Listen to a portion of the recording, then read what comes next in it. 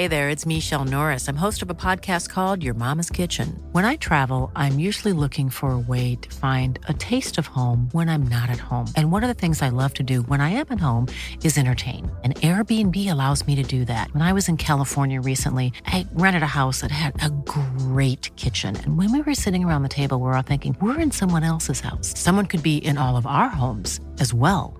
If you have a home, but you're not always at home, you have an Airbnb. Your home might be worth more than you think. Find out how much at airbnb.com/host.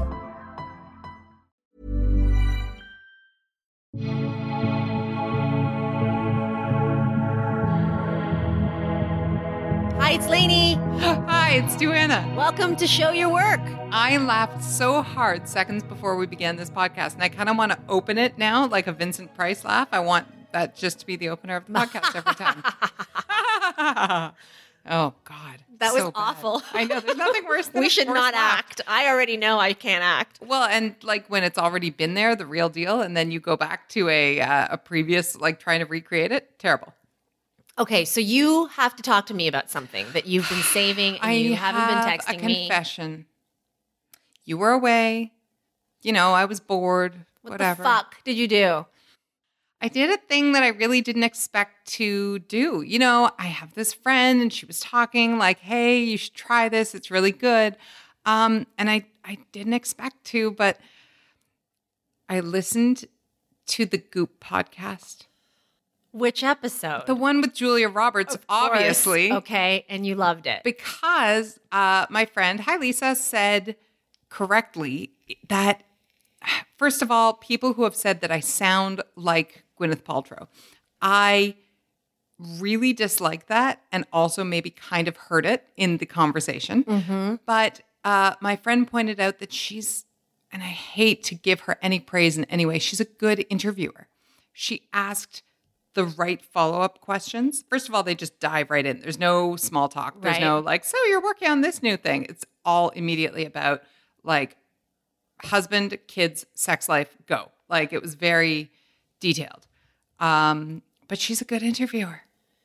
I have heard that, okay, from people who are, from people who listen regularly or listened at other times and other episodes, they have said that she's actually not. But I wonder if Julia is someone who's like, even when Gwyneth is in her presence, Gwyneth knows, well, I can't be my usual like half-ass shit. Oh, it's very clear the power dynamic between them. Right. Like Julia Roberts it's clear that Gwyneth feels the way we do. Like she just stops short of saying, you're Julia Roberts. Right. She might even say that. And Julia Roberts being Julia is like, I mean, come on. I'm just. And the laugh. And the laugh and Yeah. the yeah, it's amazing. You can feel her smiling Does she curse? into the microphone. First of all, no, I don't think so. And second of all, I can't believe that you've said curse. Well, it's because she would say curse. She would say curse. You're right. She would say curse. I'm using a word that she would use. yes, or cuss. Yeah. I know she would say curse. Yeah, she does. She did not curse Okay. or swear. Yeah. That I remember. But guess what she does do with the ladies in her neighborhood? You What? must have heard this. Somebody must have come running to you. No. She plays mahjong. Stop. Oh, She plays mahjong. Gwyneth, what is mahjong? I don't really understand of it. course you don't. Julia, well, I can't believe that you don't know. It's so artistic. It's so wonderful. I'm going to teach you, she said. If Goop fucking does a guide to mahjong like in 6 months, I don't even know because she already ruined dim sum. Do you remember when I freaked out at her fucking bullshit dim sum recommendations? Yes, I do. Anyway, Yeah, so I can't believe you told me this about Julia Roberts because I would love, I feel like if there's one time where I would be my competitive, like I'm very competitive when I play Mahjong. Just take off the end of that sentence. We can just say I'm very competitive. We know. But I wonder if that would be the one time when I wouldn't like you would let her win? wipe someone's ass. I'm shocked. Or let them wipe my ass on the Mahjong table. Like I wonder if my skills, I would put them aside and say, hi, Julia, whatever you want. Like, you know the thing when they're mixing all the tiles, they're stirring them with their fingers? Is there a word for it? Shuffling. Stirring, yeah, shuffling, sure. Okay. But like, can't you just see her kind of wisecracking and sipping, like, I don't know, a Long Island iced tea or something while stirring her mahjong tiles? I can't believe Julia Roberts plays mahjong. Oh, you just broke me, Duana. Some people are out there, and like, I think that's going to be my in. If I ever get a chance to interview her again, I'm going to say, Julia, you haven't played real mahjong until you've played with me. But then here's the problem with that. Like, what is this like white lady Malibu mahjong that she plays? Well, I think it's New Mexico mahjong for what it's worth. Okay. But then she's going to know that you listen to the Goop podcast. Like, I don't know. To me, I actually don't. Here's what. I can't believe nobody ran to you with this information. Here's my assessment of what you did. You watch everything that Julia Roberts does, and you read every article that Julia Roberts is a part of. When I want to get your attention, everybody out there, here's the secret. When I want to get your attention, I'll type in your email address, and then in the subject, I'll be like, OMG Julia Roberts, and I'll link to something else in the body, but I know I'm going to hear back from you. So my interpretation of you listening to Goop is not because it was Gwyneth Paltrow. It was because it was a Julia Roberts production. Just like I know you're going to see Ben is Back. 100% on both. There is nothing that, and there's no other episode of Goop that somebody could have said to me, oh, it's about talking about names and how interesting they are. It would have been like, nope. But Julia Roberts is your hook. Every time. Absolutely. Like, I think that you'd probably go to an NFL game. If Julia Roberts was going to be, I don't know, the halftime show performer or something. I have standards. Like, I would go to an NFL game and sit beside, I don't know, Jason Katims muttering about how he had to figure out this play and that play and whatnot. But yeah, no, there's very little that I won't. In my defense, though, she's ostensibly there to plug Homecoming, though she barely does. And I maintain that it is excellent. For weeks now, when we're sitting, when you're sitting in front of Netflix being like, I don't know, what do you want to watch? I have said more than once, I just want more Homecoming. It's so, so good, and not in a Valentine's Day Julia Roberts kind of way. So yes, I would watch anything, but her current press tour, she's almost 51. We're almost at the end of Julia's 50. I think she's 51. Her birthday's in end October. of October, yeah. So it was probably a few weeks ago. So she is 51. But yeah, it's the press tour is legit. Whatever she's doing. But yeah, I'll consume anything. Well, I'll match you saying that Homecoming is very good with me saying she is so good in Ben is Back. And when I talked about her cursing, there is a particular thing. Like, Julia Roberts she selectively curses with selective rules. And here she's playing like a mom. Right. A mom who is desperately trying to save her son who has a terrible addiction. Right. And she is that mom, and she gets dirty and she gets mad, and she is, a furious, broken Julia. I love it. I always go back to August Osage County and eat the fish, bitch. Still one of my favorite all-time quotes.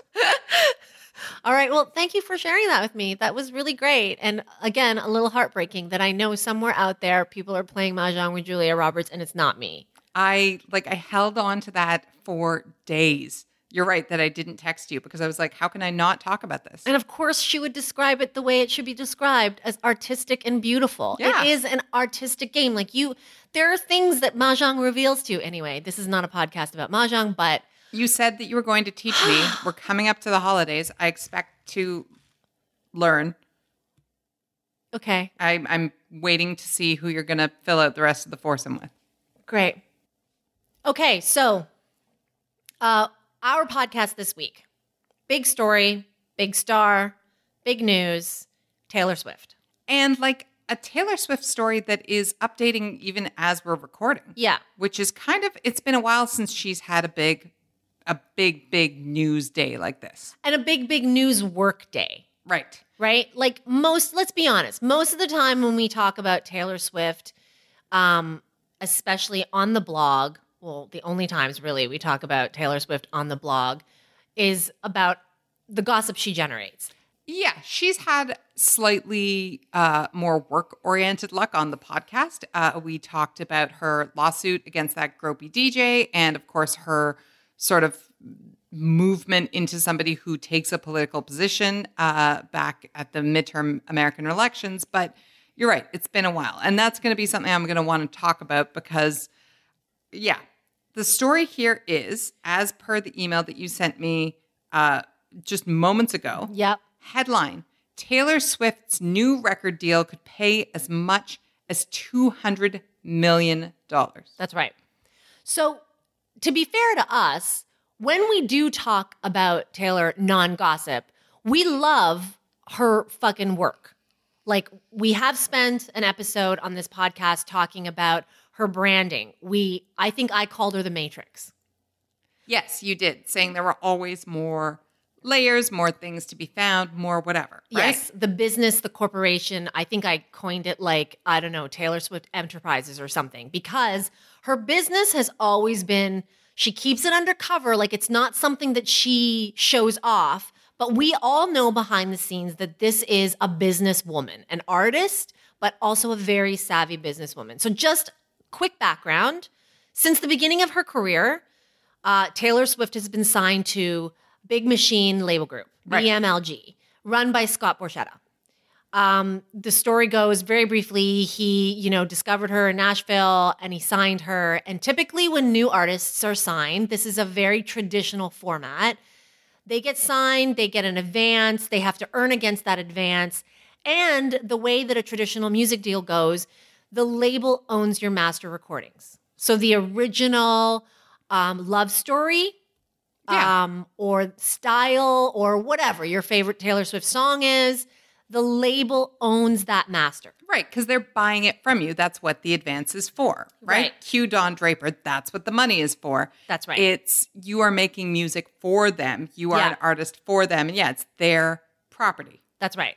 Now, Taylor does own her publishing rights, which are the master recordings are the master recordings. Like, that is the original song. Right. The publishing rights are, my understanding, and you guys correct me if I'm wrong, if, for example, somebody wants to do a cover of Style, Yep. she wrote the song, she owns that. She gets to say, okay, Adele, whoever, Yeah. you can cover Style. It's almost like the difference between a writer's rights and the production rights, essentially, right? Like, she owns the rights to the written material, which is not the same thing as the record with Taylor Swift singing a Taylor Swift song. Right. But let's say a car company is making a commercial. Yes. And the perfect song for that 30-second commercial is the chorus to Blank Space. Yes. Then the label. I'm really excited to see the car commercial that's advertised with Blank Space, by the way. Then the label has control over that. Right. And they judiciously use it to sell things or not. And that's why sometimes you'll notice that a song starts all of a sudden popping up on all kinds of shows and movies. And you're like, wow, somebody's playing fast and loose with these licensing rights all of a sudden. Right. Whereas, publishing or that kind of thing, it's more rare to happen, right? Like a cover, sure, but that's less often going to happen than a car needing a song. And like, there are mitigating circumstances here in that, like, there are artists who need to be consulted before the label can give the whatever car company the right. And typically, like, if the artist is really vehemently against it, then if they have a good relationship with their label and they're a big enough name, like Beyonce is not going to license a song to, I don't know, at this point. Or a better example would be like, Jay-Z's songs are not going to be played on for the NFL. Right. But even those people who have those rights, of course, they've worked up to them. And that's a handful of people. And that's a relatively new thing to ask for. Like, in the music industry, the control issue and artists having control and retaining control has been a longer fight that's still going. It's something probably we don't talk about as much, but obviously the one that comes immediately to mind is Kesha, whose contract to work under her abuser, Dr. Luke, was restricted for years, if not decades. Yeah. And I think still has arms today. This is a new-ish thing for artists to ask for to retain those rights. Well, and there are senior artists, legendary artists who open the door for them to be able to do this. Like Prince, as we all know, famously feuded with his label, and he's the one who came up with the quote, like, if, you don't own your masters, then you're a slave to your master, right? Like, it's that quote. That's a good quote. It is. I mean, it's Prince. And it was very controversial and provocative at the time. Some people saw him as a spoiled artist, right? People didn't really understand at the time in the 90s the artist commercial push with the label. And very famously, you guys can look this up if you want to. We don't need to spend a lot of time on this, but George Michael and his label got into a big lawsuit, and he was also fighting for artists' rights. And just to get like the biggest example of how this can go is everybody knows that for a while, if you remember, or I think even still, Michael Jackson and now Michael Jackson's estate owned the Beatles catalog, right? Like that is weird. It's huge, right? Yeah. But even so, if you are one level below these people, this is not a conversation you get to have. If you are, I don't know, Fergie, or yes. Somebody who's like a known quantity, but not a super megastar, this is not a conversation you're having. No. So it was already, to have those rights, it was already unprecedented. Mm-hmm. And in this new deal, of course, the big deal is that she is retaining the future master recordings. Right. So her deal with Big Machine just ended.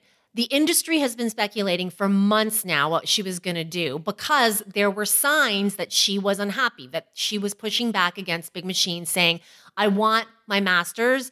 And Big Machine's value, this company's value, is like something like 35% tied to her masters. That's how they make money. Of course. So there was a push-pull. They're not people who we know have broke millions of people. No. And what were the signs that she was unhappy? What were the... Well, and I mean, you can speak to this in other fields in entertainment. Typically, if you're happy and you want to re-sign with somebody, you don't wait until the very last day of the contract, the previous contract. You know what I mean? Like when a contract lapses, let's say it's a 5-year contract, by the 3.5-year, 4-year mark, you're already talking.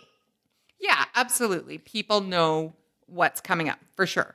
You're already talking, and so you presumably, if things go well, if you want things to remain the same, or if you are both at the table negotiating in a way that is beneficial to both parties, the deal gets done before the contract expires. But we were getting closer and closer and closer to the expiration date. No announcement had been made. And that is typically a signal to everybody that, hey, something's up. Taylor wants more. Right. She's shopping. Or out. Right. So ultimately, it's Republic Records and Universal Music Group. And so this article, it's really interesting. So Universal will let Swift keep her future master recordings, which should revert to her 5 years after the release of each song. That's right.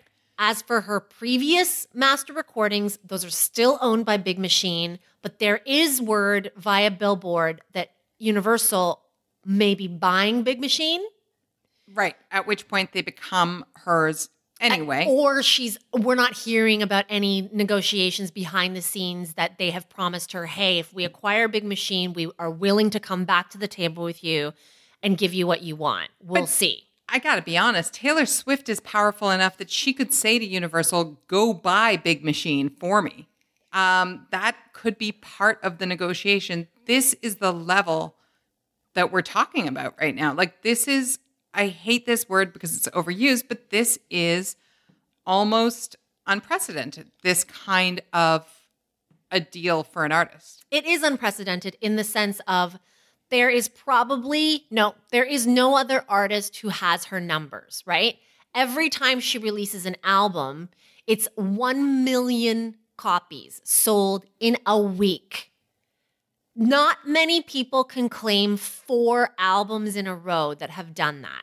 I mean, we're just not seeing those numbers anymore. 15 years ago, 20 years ago, sure, Britney, NSYNC, whatever, could sell 1 million in a week, but that was before streaming.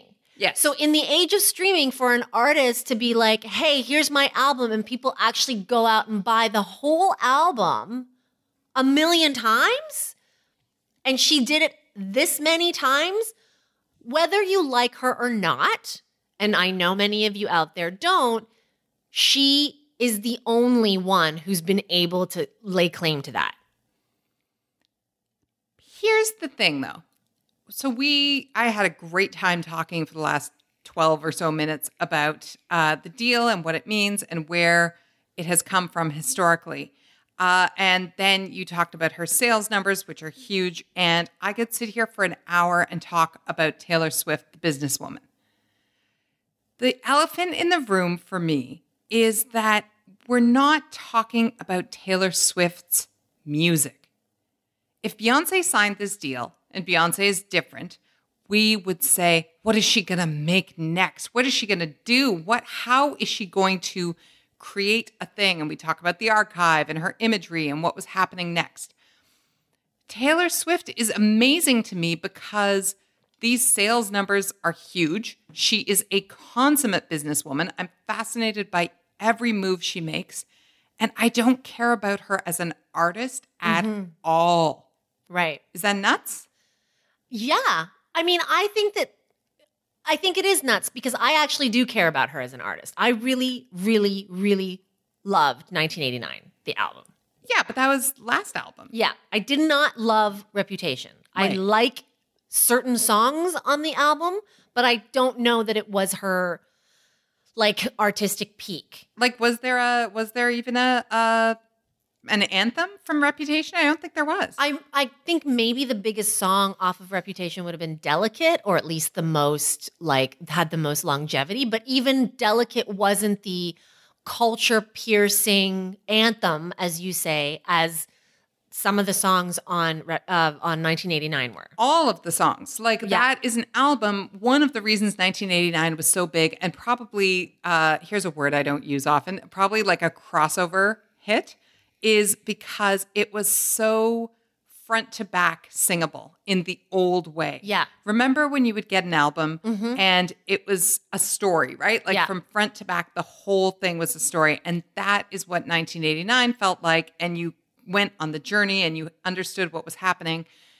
And I don't feel that coming off her on a consistent basis. I didn't feel it before 1989. I did not care about November Scarves or whatever that song was called. Okay. And I just, it was all a bit of much for me. And then I was like, okay, here we go. This is something. And I, once again, don't care about Reputation. And I don't follow Taylor Swift super closely, mostly because I feel like my ventures into her Instagram have mostly been about the cats. But I'm not excited for her art, and I wish I were, because this is a massive deal. I'm excited for her business moves and her savvy moves, and even for her to be, as you say, like a person that we talk about, a gossip person in the industry, and her things she says. But those are all more interesting. Even her style choices are more interesting to me than her music. You know what? I see where you're coming from. I don't agree, but I see it. And I wonder, though, if this is the opportunity to get people like you to care, in that Reputation, she knew, was the last album she would deliver for Big Machine. Yep. It came out pretty much exactly a year ago. So she knew, I have a year to go. So this is going to be my last album. She drops that. She turns 29 in a few weeks, meaning that by next year, entering into a new era, she's 30. Taylor is 30. That's right. The Taylor Swift, who we've watched from, ringlety, guitar playing girl at the Country Music Awards or wherever. I don't know how many years ago. She was always a teenager, right? Like she just always was. And even there are a lot of people who still see her as a teen. That teen is properly a businesswoman, a woman entering into this new contract with this new label for however many years. Like these details are being kept quite secret. Like they're not giving specifics, which is why there's been so much speculation. But she's going into a new era, a 30-year-old era. And I wonder if now is when, Duana, you start caring about the art. Like I wonder if she kind of like wrote off Reputation. This is going to be my final album of that era. And I'm going to show you something real new and exciting. I mean, I love that. Do I sound like a Pollyanna? Like, I mean, it's possible. We don't have a lot of people to refer to. This is one of my favorite things on this podcast is there a template for the Taylor Swift career? Not really, right? Like there are precious few people who move from childhood to adulthood in the spotlight anyway, let alone as artists who are creating everything they do. Like I'm generally more fascinated by actors, but let's be honest, actors choose roles that are handed to them or that they fight for. Right. An artist creates everything for themselves, give or take songwriters. I have not forgotten you, songwriters. So I don't know. I don't know if there's she's carving her own path. Like if what you're saying is true, if she's like, okay, I'm going to appeal to adults now, fully understanding that as all of us have been talking about for the last 10 years, her fans are growing with her. Like you can think of Taylor Swift as a teenager, but you can't write off her fans as teeny boppers because they've been growing up also. yeah. Unlike Avril Lavigne's, as you joke. Uh-huh. So I'm just getting at, I don't know who she looks to. And I don't know why I think there has to be somebody she looks to because she hasn't needed it so far. I don't think that she needs to look to anyone, and there are many people who are going to be so mad at me for saying this, and I am going to run and hide after I say it, but I have a couple of points to make of similarity. And that is, if there is anyone that she may have a 1%, just 1% similarity to, It's okay. it may be Prince. Okay. People talk about Prince's archive. Right. They're still fighting about it, right? Yes, This is somebody who was so prolific. He just wrote songs and he hid them away. And she is known for that too. I mean, she is a songwriter. Yes. Right? She has a vast catalog we will never see. She's writing songs all the time and she's archiving those songs, saving them away. Sometimes she pulls them out and she drops them into new albums. Sometimes she saves them. Like Prince, who, for example, would write songs for other artists. Like he didn't want to record the song, Sinead O'Connor song. Oh, Nothing Compares to You, of course. That's a Prince song, as we all know, but we know it to be sung by Sinead O'Connor, right? Yeah, she made it hers. Yes. Taylor does this all the time. She's giving songs to country artists all the time. Better Man, I think, was a song that she gave to the band that sang Pontoon, Little Big Town. Sure. So she does this all the time too. So when you say like, what is in there? What is the potential? I don't know that anybody knows the vastness of this song archive that she is building and building and building. And like, she's only almost 29. But I'm so much more interested in Taylor Swift as Diane Warren than I am as a girl with guitar on stage. Remember on, I think, 2 concert tours ago when she would bring out a new special guest at the end of every show? Yes. Like, I think that, like that, it felt kind of stunty and weird. And I remember thinking, oh, she's just tired. She just wants people to like look at somebody else so she can pick her wedgie. Yeah. I'm thinking she might be more of a songwriter. Oh, absolutely. Than she is a, yeah. But that's exciting. That's more exciting to me. Music for its own sake. Yeah. Like what you're describing is a world where the Taylor Swift empire does not have to worry about curling her hair before stepping out. And I'm delighted at the prospect. And that's the big difference because to appease the people who are mad at me about the Prince thing, he was the consummate performer, like a genius. He could play almost every instrument and electrifying live. Whereas I'm not going to say that Taylor Swift is electrifying live. Like and like it's not the same there. But as you said, it's electrifying when she's working on the music. yes, like that part, I get the lyric play and that kind of thing is great. But essentially what this says to me and what you sound like you're saying is this allows her to take a bit of a step back. Adele, for example, to use the adult comparison, because they're probably very close in age, but Adele is, a huge... Adele might even be younger. Adele, I think she's now 30 this year. But when Adele is not promoting an album, as we know, she promotes, she tours, she is funny on talk shows and fucking funny in her live shows. Yeah. And then she goes away. Yes. And you know that she is wearing a faded black sweatshirt to the corner store. Yeah. And like being lazy at the grocery store and taking a cab back home. And by the way, Adele is older. Right. But not by much, I don't think. A year. Yeah. So it's interesting if this will change Taylor Swift, the celebrity, in favor of Taylor Swift, the musician. And I have to say mogul. Like it's not just a woman curled up writing songs. And how about your interest level in Taylor Swift, the music industry pioneer / crusader and protector of artists? Hugely interested in that. And what I thought you were going to say is, Taylor Swift, the crafter. Mm-hmm. One thing that we haven't heard, it may have happened quietly, but it's not as big a thing, is you hear about artists starting their own labels and nurturing up artists behind them. We haven't heard that. I am interested in the person that she would choose if she decided to go that way. Yeah. Because that's not something we've seen. We hear all the time, Yeah. Beyonce signed this person or so-and-so signed, Drake signed that person, but we don't hear about that with her. No. And I agree. I think that that's coming. But before she does that, she's actually setting up some industry foundational pillars to protect artists, or at least in her mind, she's doing it. So let me just read the details to you right now.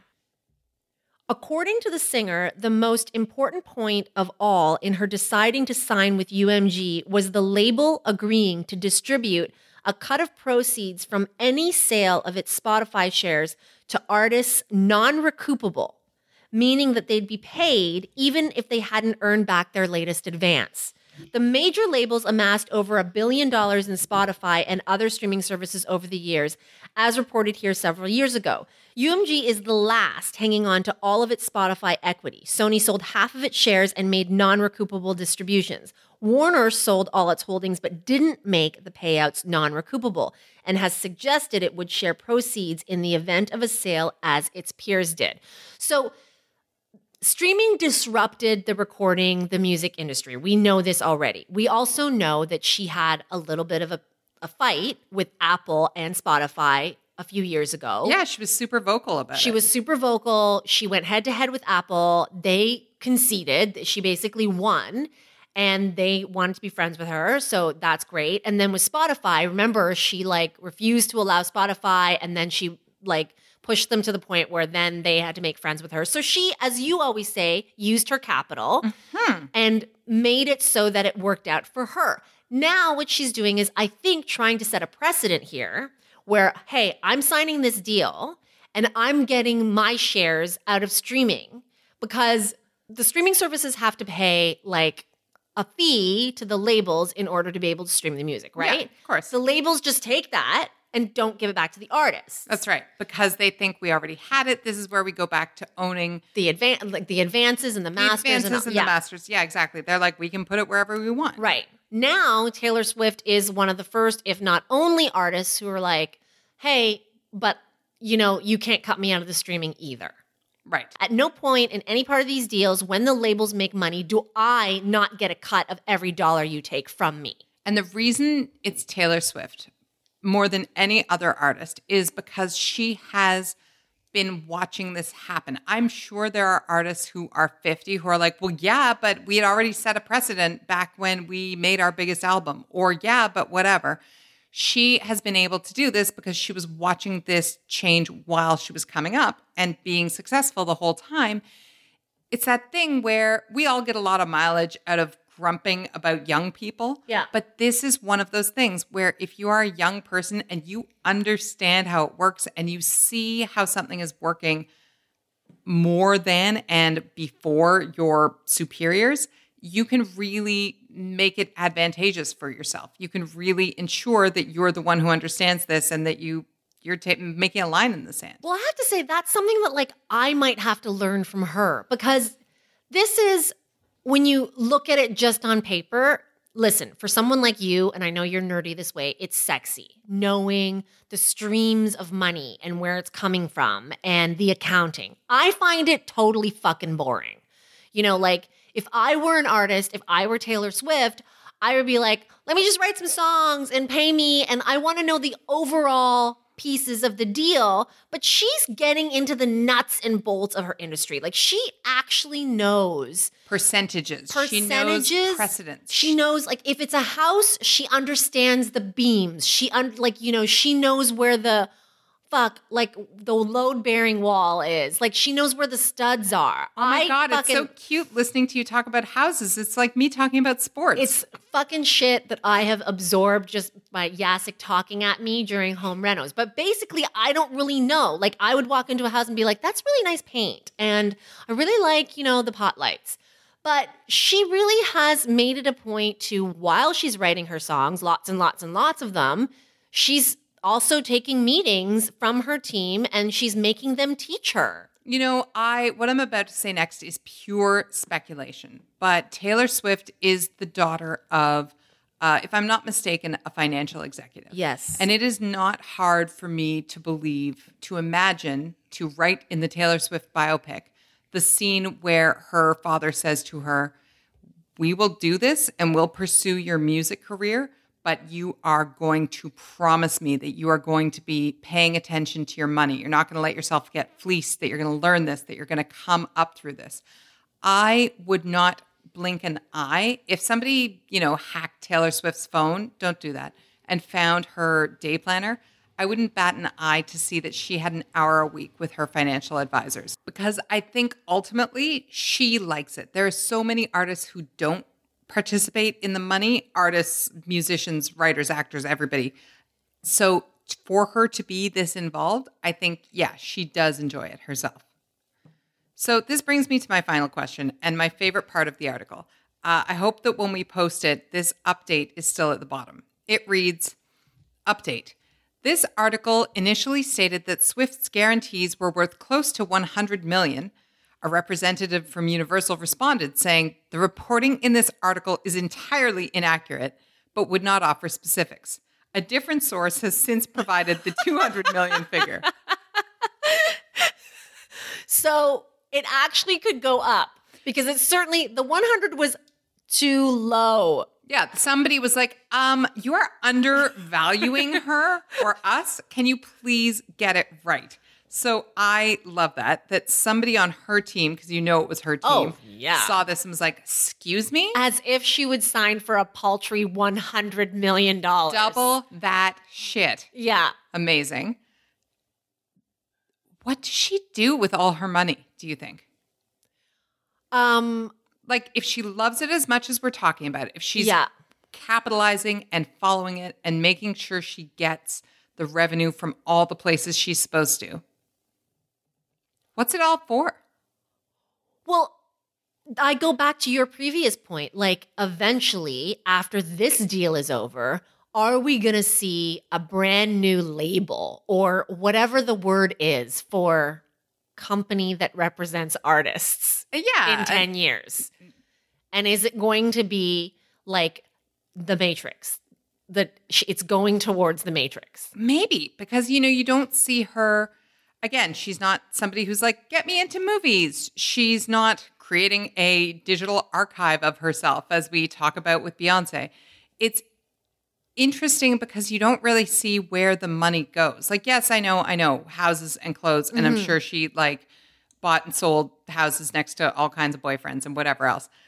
But that's chump change for what we're talking about here. Yeah. Because as you point out, 200 million is not a lifetime fortune. It's her salary for the next 5 years. Yeah.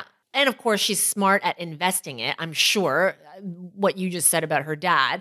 So she's making more in interest somewhere else. It's not like she's not interested in big material items. I mean, we know she has her own airplanes now. She has multiple properties.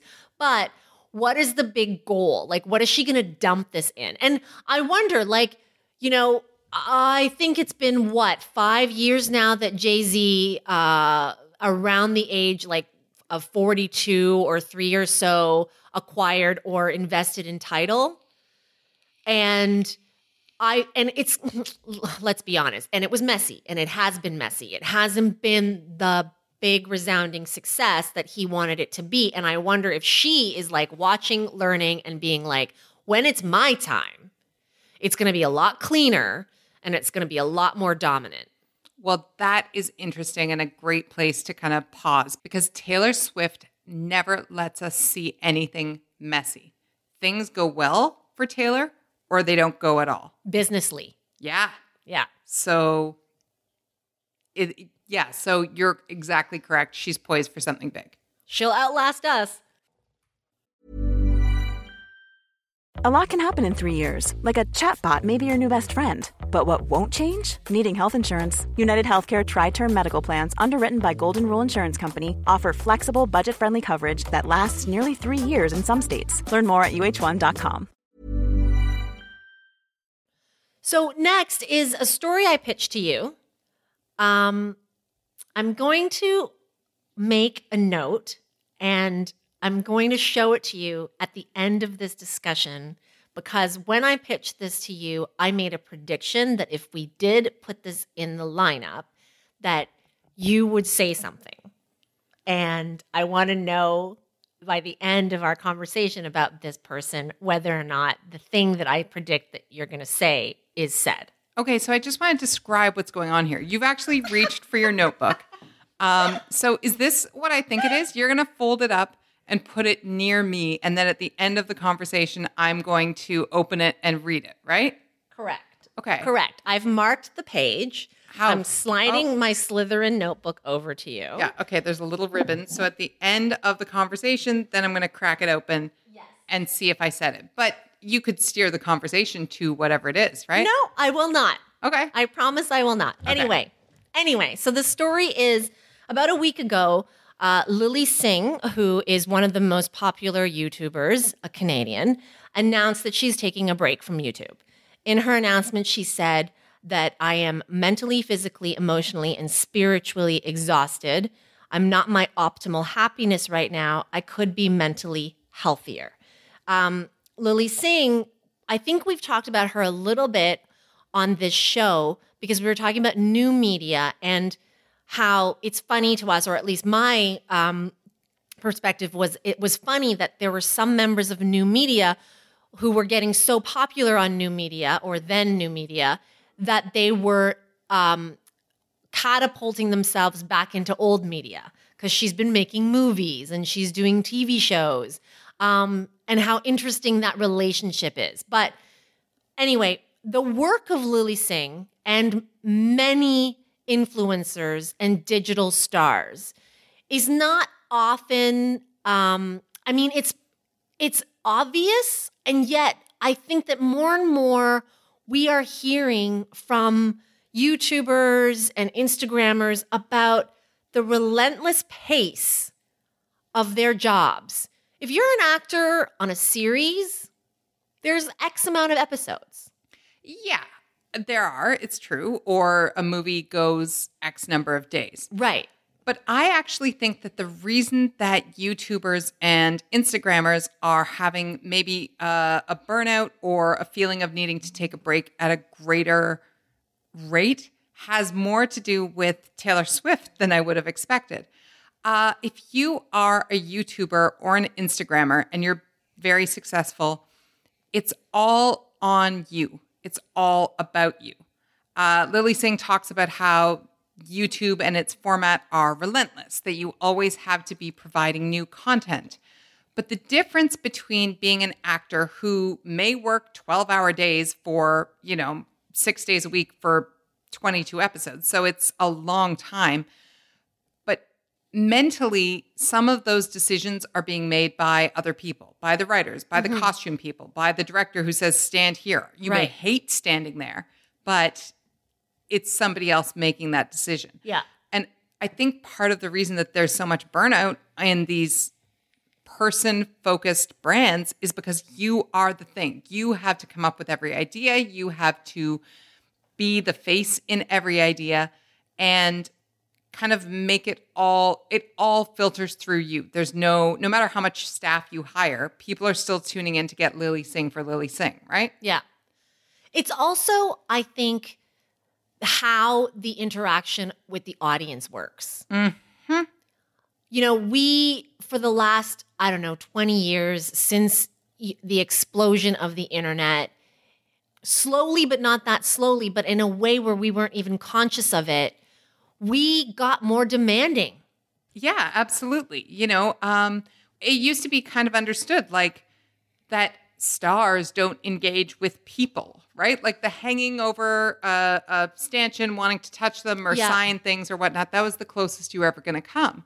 But then the levels of engagement of, responding to comments and engaging with other people and kind of growing that community. I think a thing too is that Instagrammers and YouTubers and anybody in new media, it happens on Twitter all the time. It happens. We are the perpetrators and beneficiaries also, is people kind of create networks of other people in media, shout each other out. They collaborate. They do things that cross over.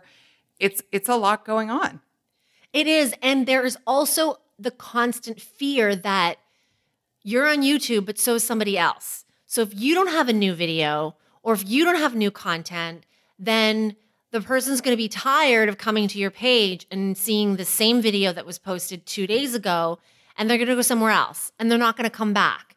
And in a sense, that is what the internet, that's what we did. Like we created the option of not coming back. When back in the old days, when on television there was only 3 channels, you only had 3 channels. Yep, for sure. Right?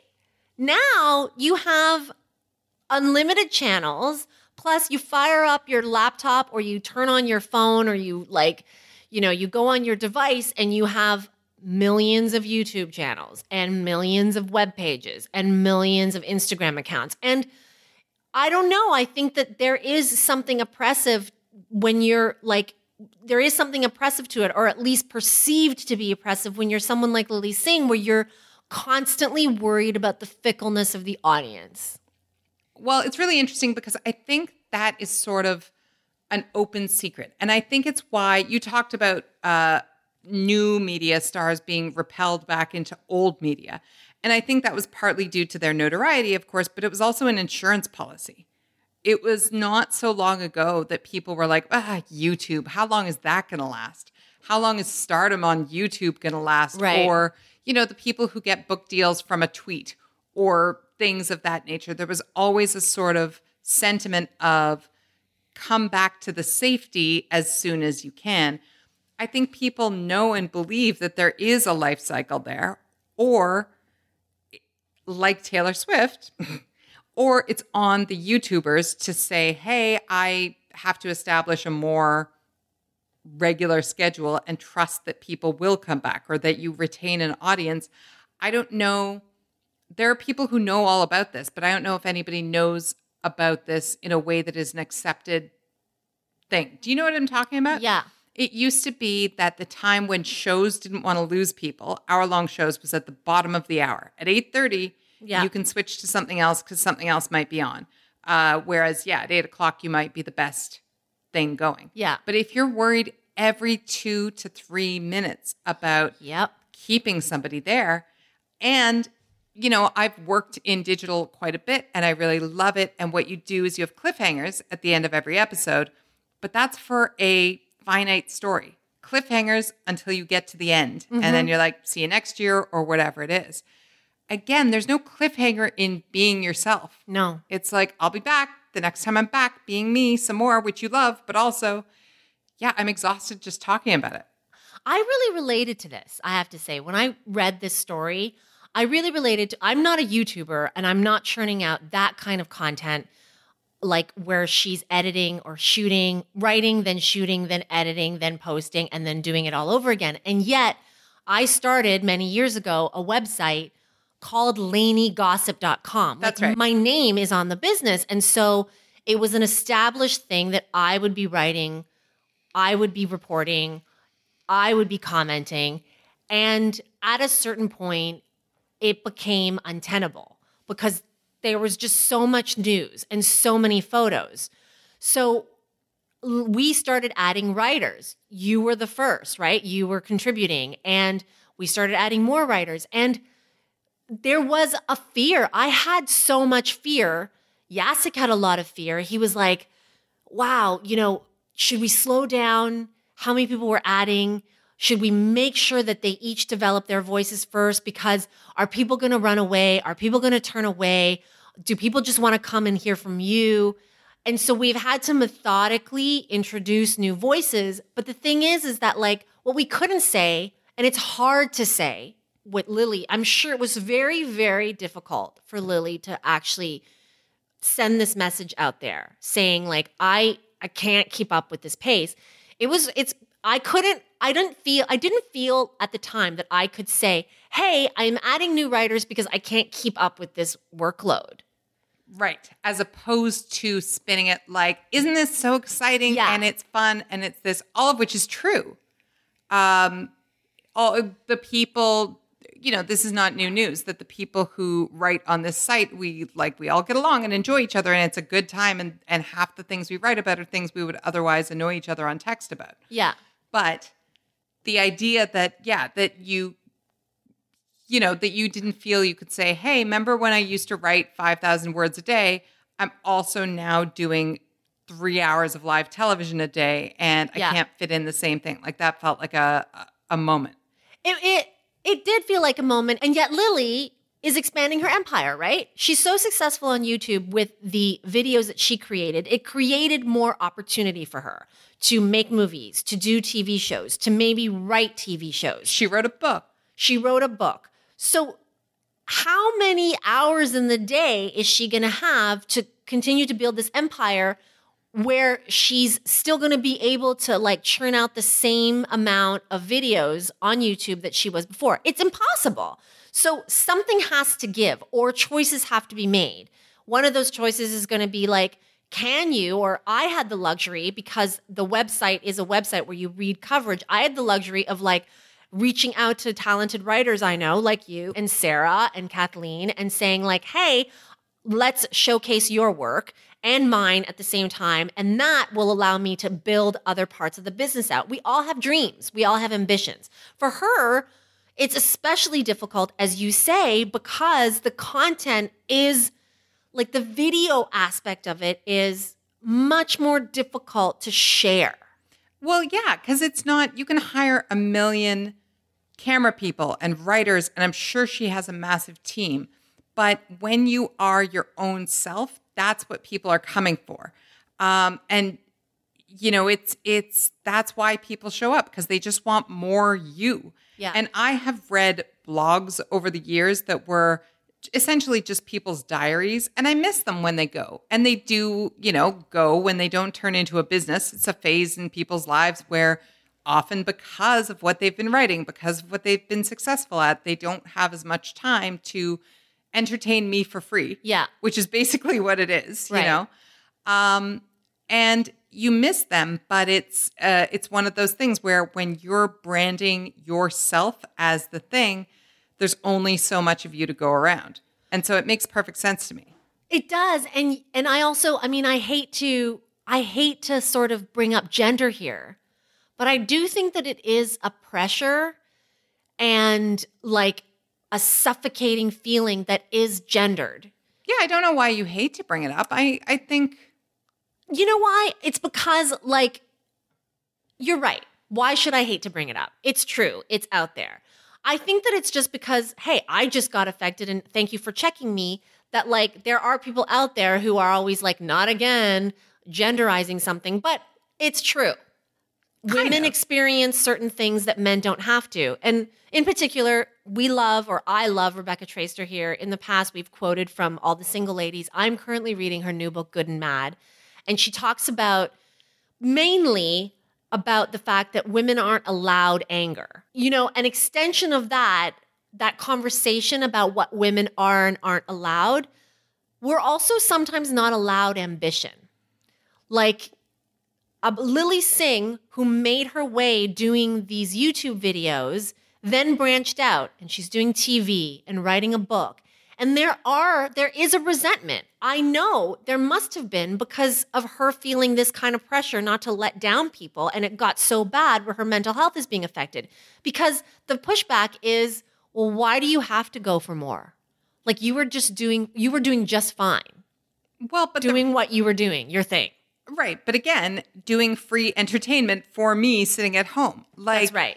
It's the reason you have to do more is because we're not meant to do the same thing for 25 years. Like this is an economic conversation that comes up. But, the days of having parents who had jobs for 30 years doesn't exist anymore. None of us are meant to be in the same phase of life for 30 plus years. And yeah, that can look for, there are different signposts, right? For different people. For men, there aren't those same signposts. It's like, hey, look what else I can do. Yeah. And look what else I can do. When you started talking about gender, what I thought you were going to say is that it doesn't seem like such a monumental thing for a man to say, you know what, guys, I'm going to pass on this. I'm going to take a few months break.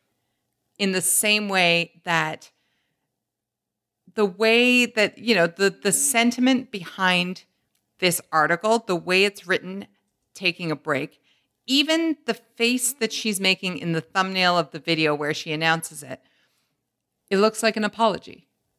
It looks like she is so worried about disappointing people. And I know that look, and I know the feeling behind the words that she said because I have gotten the same feedback. Lainey Gossip started where it was just me. And then I got opportunities on television and added new writers in order to be able to accommodate everything. And the feedback was, well, she has to go do some TV now. So this is why this is happening on the site. And the subtext to that was, why can't you just stay the same? Sure. And I don't know that we say that to men. Why can't you just be satisfied with this job? Oh, he wants improvement, or he wants more opportunities, or he wants a raise, or he wants a promotion. I get that.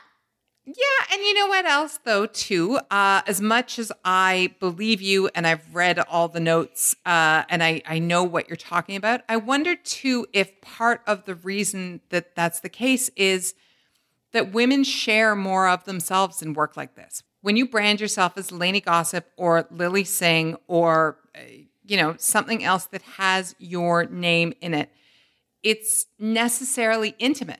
It inevitably isn't just about what you write because they can get that elsewhere, right? This is what people used to ask you in interviews all the time. Why do people come to you instead of Perez or Jared or whomever?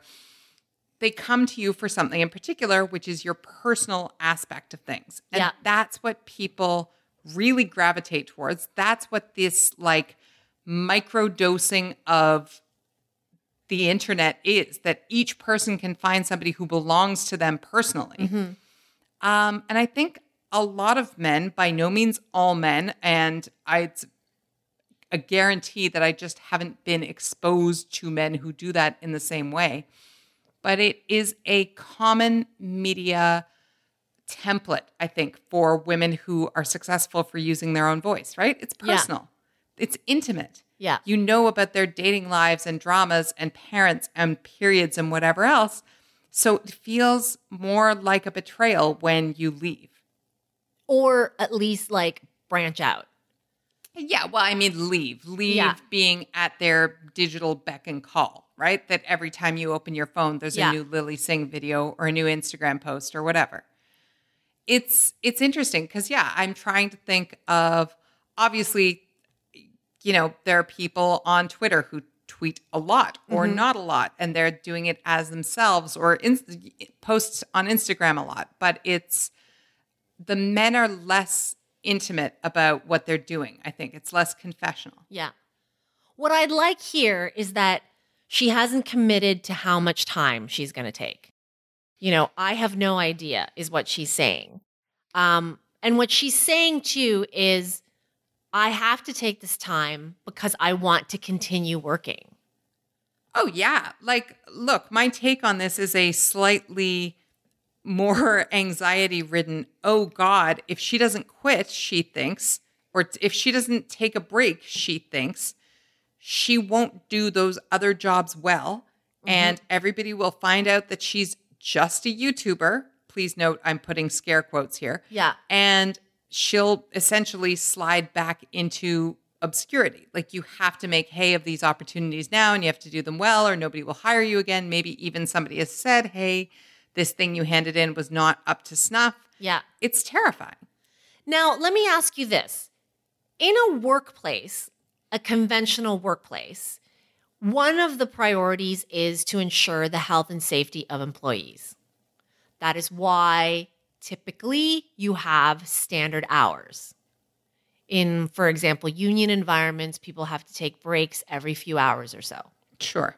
I'm looking at you with skepticism because I think that is the standard hours are, the maximum that capitalist societies have been able to get the work out of, not because they're worried about the well-being of their employees. I mean, they're almost forced to, by sort of a cosmetic need to appear compassionate. Yeah, sure. However, those rules, for the most part, are there in conventional workplaces, in big corporations. Mm-hmm. YouTube is a pretty big fucking corporation. For sure. But anybody who makes a YouTube video, of course, from the outside can do it any old way they want, right? So, yeah, and that's my question. Lilly Singh is not the first popular YouTuber to take a break. In this article that I sent you, which was a Variety article, it says that she has complimented other YouTubers who did the same thing before her. And it may be, I don't know, a trend.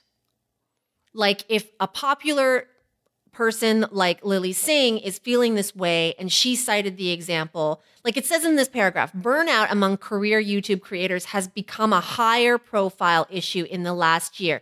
And some in the industry say the Google-owned video services changing algorithms are fueling a rise in creative and mental stress. So back to the question, in a conventional workplace, you have some parameters, HR, all that, to at least give the pretense of caring about your employees' mental health and general well-being. Or, because I'm cynical, even if you don't care about their mental health, you care about their ability to produce, right? So they need X amount of time off to be able to make the widgets. Here's the big question. Does YouTube have a responsibility in principle, in pretense, to look after their personalities? Right.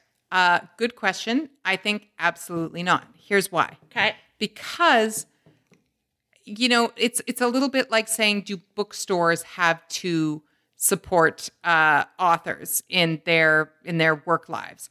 YouTube is essentially it's the platform, but these people have created careers based on being themselves incorporated.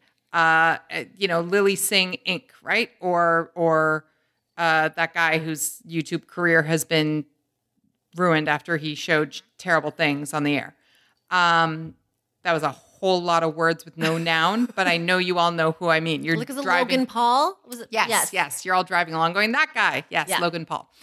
I think, much like Taylor Swift, that it is on the YouTubers themselves to speculate about what a career might look like. Obviously, we all know not everybody's going to make it huge, but what if you did? How long do you want to do this? I think the first time you sort of pass whatever a YouTube marker is, sure, they could send you a note that says, now that you've passed 1 million views or whatever is the threshold, you might want to look into 1, a financial advisor, 2, a therapist, blah, blah, blah, blah, blah.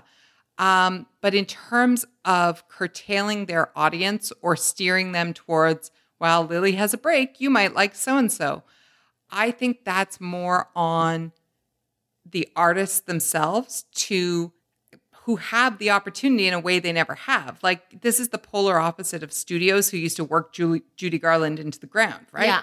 This is now, you are the CEO. You say when, you say how much. So I think it's about, and I don't have advice on how to do this, but I think it's about those artists going, what do I want? How do I want to make this? How do I want to make it sustainable for me?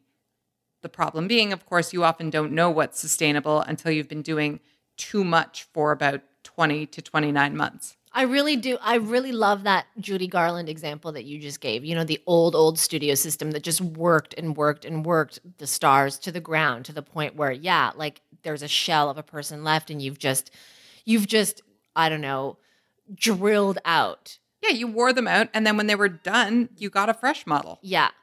As audience members, as fans, do we have a responsibility? Oh, yes, that's different. I think we definitely have a responsibility to, in a number of ways, responsibility to the people you're watching. Again, it is free entertainment. So yeah, I think consume widely, not just to give people a break, but so that you don't get too myopic about any one perspective or any one group of people. I think that's the joy of the internet, but it's funny that you bring that up because, yeah, if I like to think I read very widely, and I still know there are all kinds of corners that I'm not touching and videos that I'm not watching. So, yeah, try things. Don't be like a child who's like, I only like corn. Like, check out new things and experiment with podcasts and YouTube videos and things like that you don't know. If it's a finite resource, the same way you save like episodes of a show or something, Yeah. If your person is a finite resource, yeah, don't use them all up so quickly. Can I tell you the creepiest thing though? What?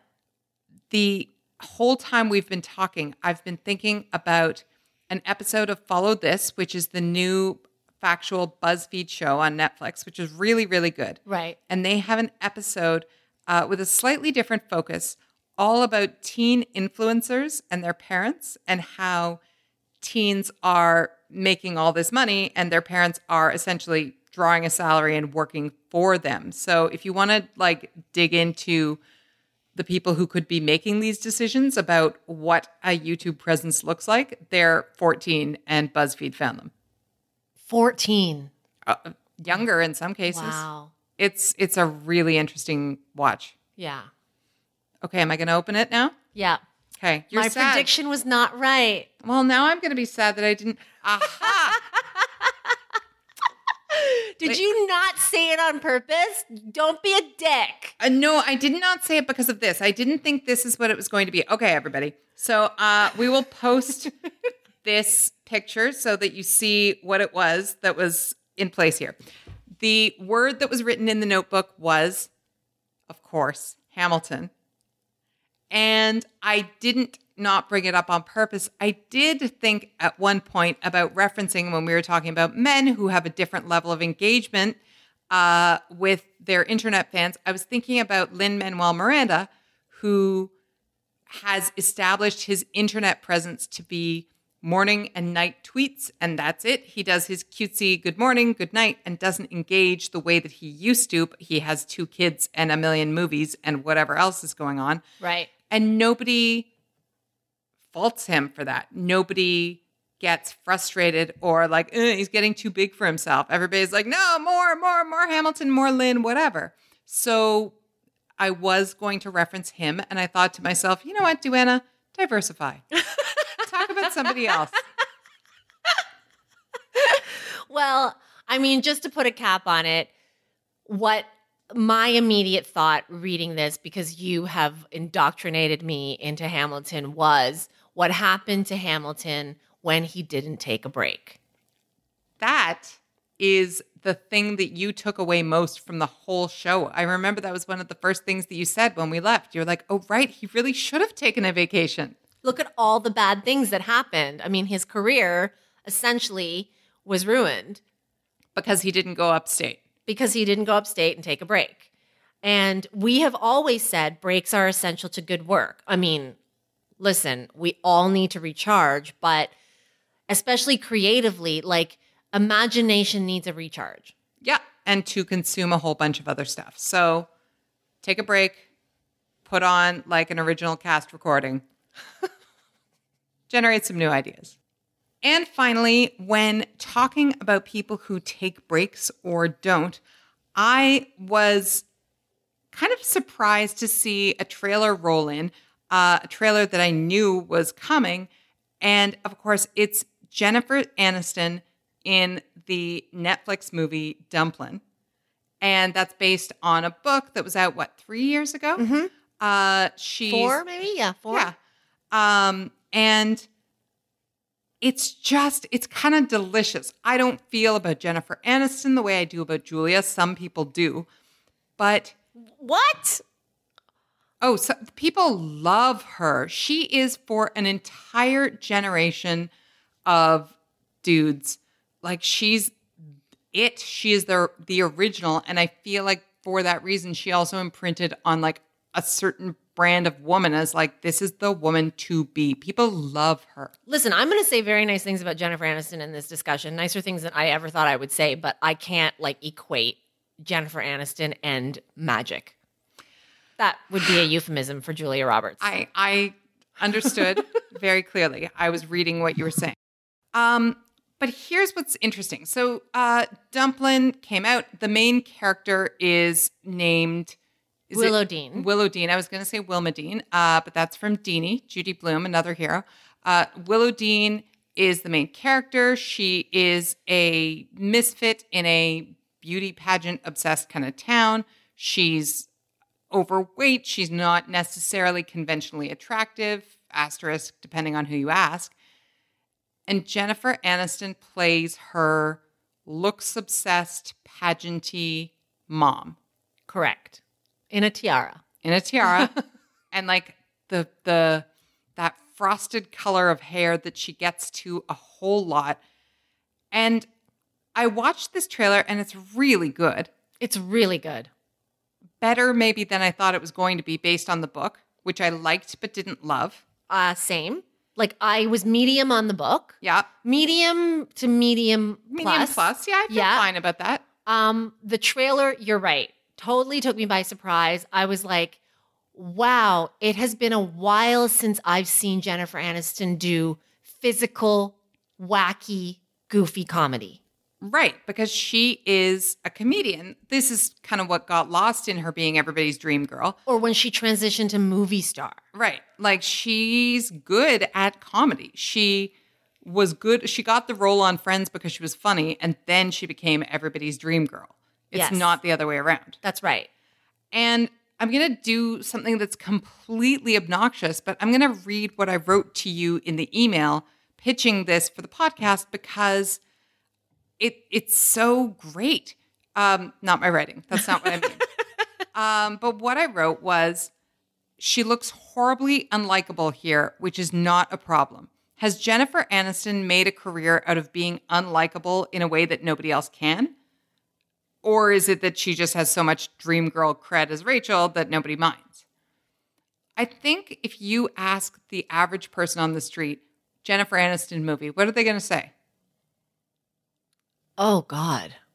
Along Came Polly? Interesting. I think they would say Horrible Bosses. Okay. I have such an image of, it's, what it is. It's that thing. She's got her shirt, her white shirt open. She's in a pencil skirt and there's some sort of dominatrix shit going on. Yeah. I think that people love Jennifer Aniston being mean. And I think she loves it too. And probably wrapped up in there is some like, oh, the cheerleader never liked me, like sex psychosis thing that people get off on, right? Yeah. But she's really good when she's mean. Really good. Like anytime she's kind of nasty or snappy or whatnot, you like it a lot. To this day, I'm not sure she's replicated The Good Girl, which was the drama that she did with Jake Gyllenhaal. And was it John C. Reilly? I don't remember. Like, I find that movie was overrated. I didn't mind it, but she's never gone back to anything like that. No, I think Cake was an attempt a few years ago, but I think it was too obvious an attempt. Right. And I think that is why she may have hit on some really great alchemy with this. Because from the outside, while my dog decides to drink water very loudly, from the outside, it's all there. You're quote unquote recognizable Jennifer Aniston. Pretty girl, right? She's the mom who used to be a pageant queen. You buy it. Oh, for sure. Yeah. But the reason that you buy it is because she gets to get those sassy one-liners off that you have in your DNA from 10 Years of Friends episodes, right? Well, just physically you buy it because you buy that Rachel, the first scene that we saw Rachel in was wedding dress, wasn't it? Yep. Okay, so wedding dress and pageants. That's in the same family. Right. They created that whole character, Rachel Green, daddy was a dentist and, she had lots of money and the whole thing. Yes. But then what happens is that she gets to lean into that stereotype of herself and kind of thwart it herself, kind of twist it up and mangle it by herself. Well, it's brilliant because she's playing a small-time tabloid star a little bit. That's not a literal translation. She's not a tabloid person, but in this small town, she is the equivalent of a tabloid celebrity. Yeah. Who everybody knows and everybody watches and talks about. Jennifer Aniston gets to skewer her own life, her own existence in that way. She knows that everybody has seen every bikini she's ever owned because there are thousands of pictures just of her with a hat awkwardly perched on her sweaty face while she's sunbathing. And she gets to kind of get out in front of it. It's really interesting. But also not only that, I think she's also tapping into the fan base that first discovered her on Friends may also have children the same age as Dumplin. That's interesting. She's connecting on all those levels and she's like, let me skewer you a little bit. You meaning that person? That's right. Interesting, because this is really interesting. Is it skewering other people or is it skewering herself? I don't know. I think it's a combination of both. I think that line is I don't think it's a line. It's a membrane that allows access back and forth in both directions. And so this character, and if you've read the book, you'll know, is not wholly horrible. You use the word unlikable, but not detestable. No. Not a cartoon. This is not a cartoon. So she has her flaws. She is maybe not as understanding of her daughter as she should be. Probably a very relatable parental experience. In the end, is there love? 100%. So there is that membrane that goes back and forth, but not too far. You're still within the organism. I guess what I'm most curious about and compelled by, though, is that she's made a career. She's a rom-com star by any sort of example. And she's made a career out of being a bit of an anti-hero, a bit unlikable in a way that her contemporaries haven't. Cameron Diaz has been a sweetheart. Julia Roberts has played people's sweethearts. It's Reese Witherspoon. People want to put her in their pocket, even though we think that's her best role before Madeline in Big Little Lies. I feel like Jennifer Aniston has always been playing a slight dick. And it's a little bit unprecedented for actresses who get the kind of roles that she gets. I'm just going to read you a small selection of movies from her IMDb, just the ones that stick out. So we have Picture Perfect. I think it was the first big one that came out, but whatever. Picture Perfect. The Good Girl. Bruce Almighty. Along Came Polly, as you pointed out. Friends with Money. Rumor Has It. He's just not that into you. Horrible Bosses. We're the Millers. Horrible Bosses 2. there's nothing in here. And then right at the top of her IMDb, of course, is the untitled morning show drama that we know is coming, the Jennifer Aniston and Reese Witherspoon show that we've been so excited about. In none of those movies I've listed does she play somebody who is without flaws or sarcasm. She's never just the nice wife. There's always some edge to those people. I would debate that. Like Bruce Almighty, she's the nice girlfriend. Okay. You had to reach back far-ish, I think. Yeah, I mean, I see what you're saying, that there has been a subtle edge that she's gotten away with, that we don't associate that edge with her later. Well, that I'm going to push it one step further and be like, who else is allowed to get away with that? Like, Well, I think you brought it up, Reese Witherspoon. but it may be. Like Reese Witherspoon, I think the reason that Election worked so well is because it was seen as an aberration a little bit. I don't remember which side of Legally Blonde Election was on, but Legally Blonde is Reese Witherspoon. Even in Dangerous Liaisons or even in Cruel Intentions, she's playing Elle Woods, a toned down version, but a sweet, virginal, naive who just wants everybody to be nice. Like that's sort of the brand that she's been in. That was Sweet Home Alabama. That was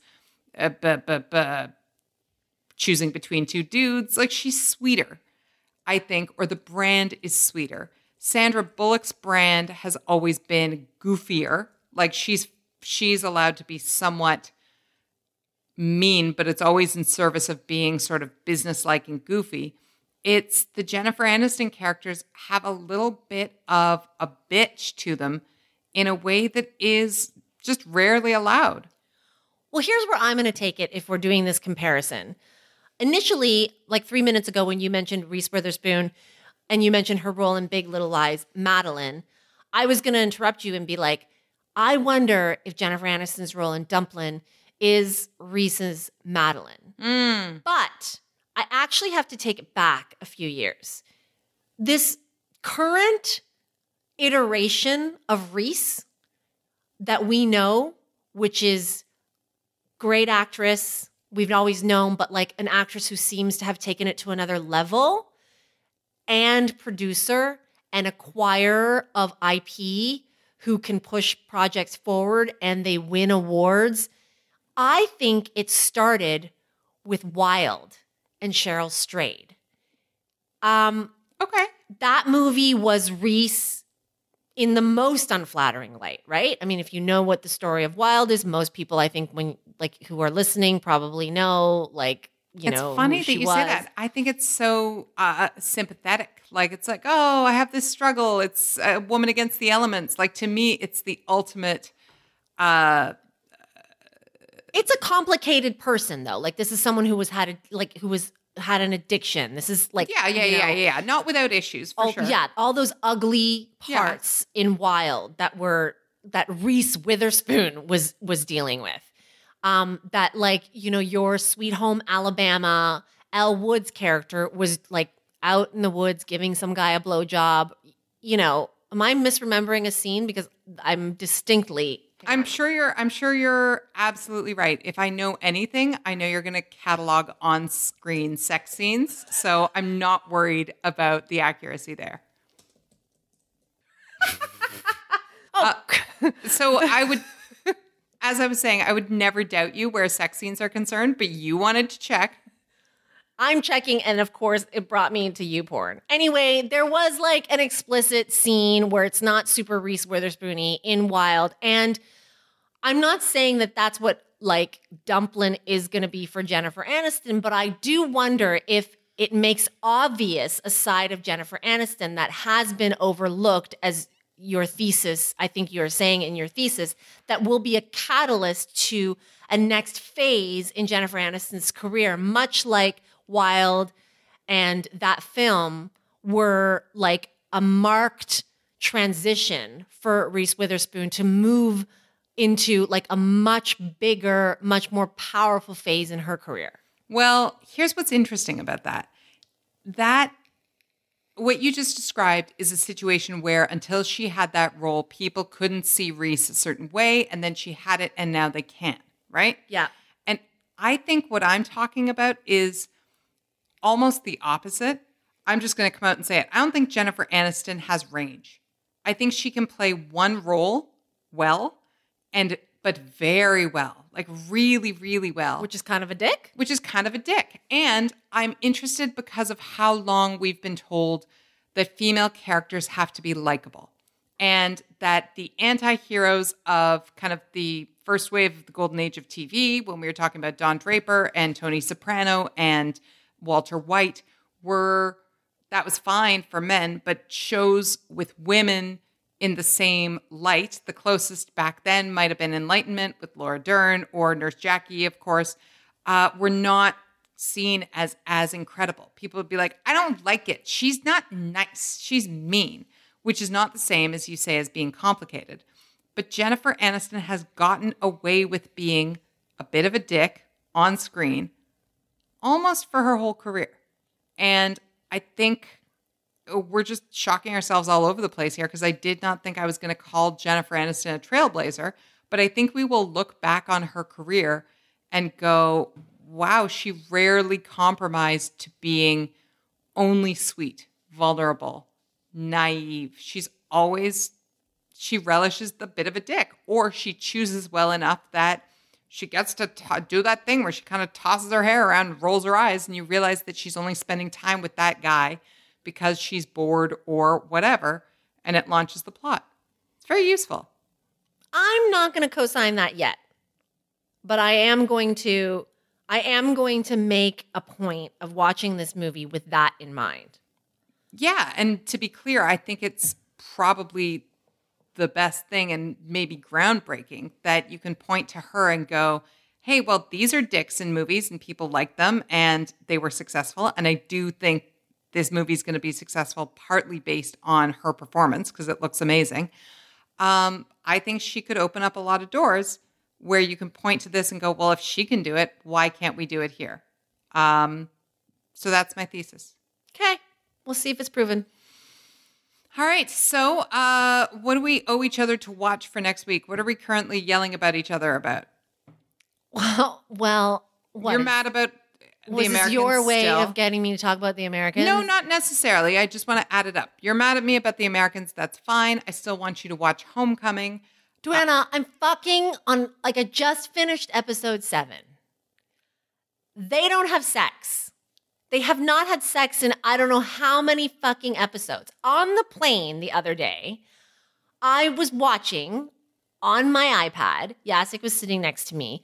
They kiss. Elizabeth and Philip, they kiss. And he's like looking over my shoulder. And they cut to something else.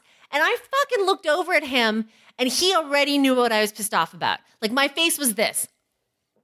And he was nodding. He was like, I know, because he wanted to see it too. He's actually into Carrie Russell. Netta, you just said the magic phrase.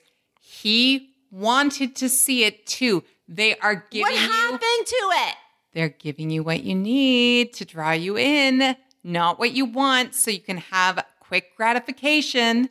So how many seasons am I going to have to wait to get some pounding? Like, just tell me now. Not that long. I mean, pounding is a, and they have sex with other people in the meantime to keep you interested, but not that long. And by the time you get there, I don't want to see Stan pounding anything. On that note, thank you as always for listening to Show Your Work and argue with us, yell at us, email us, tell us what you think. Thank you for all the emails about Bananagate. And what happened with Meghan Markle's ripe bananas. We loved all the theories, as far-reaching and conspiracy as some of them were. Oh my God, you guys had a lot to say about bananas. Thank you. Send us your emails about what's going on at work. You can hit us up on Twitter or Instagram or email or wherever else we live. And remember to subscribe where you get your podcasts and leave comments. We'd really appreciate it. Helps people find us so we can yell at them through their ears some more. Till next time. Bye. Bye.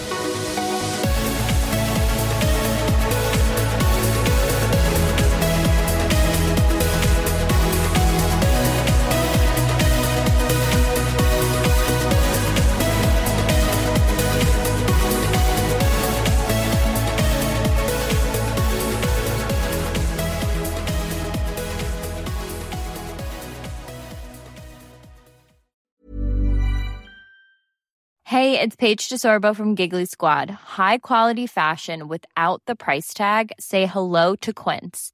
I'm snagging high-end essentials like cozy cashmere sweaters, sleek leather jackets, fine jewelry, and so much more. With Quince being 50 to 80% less than similar brands.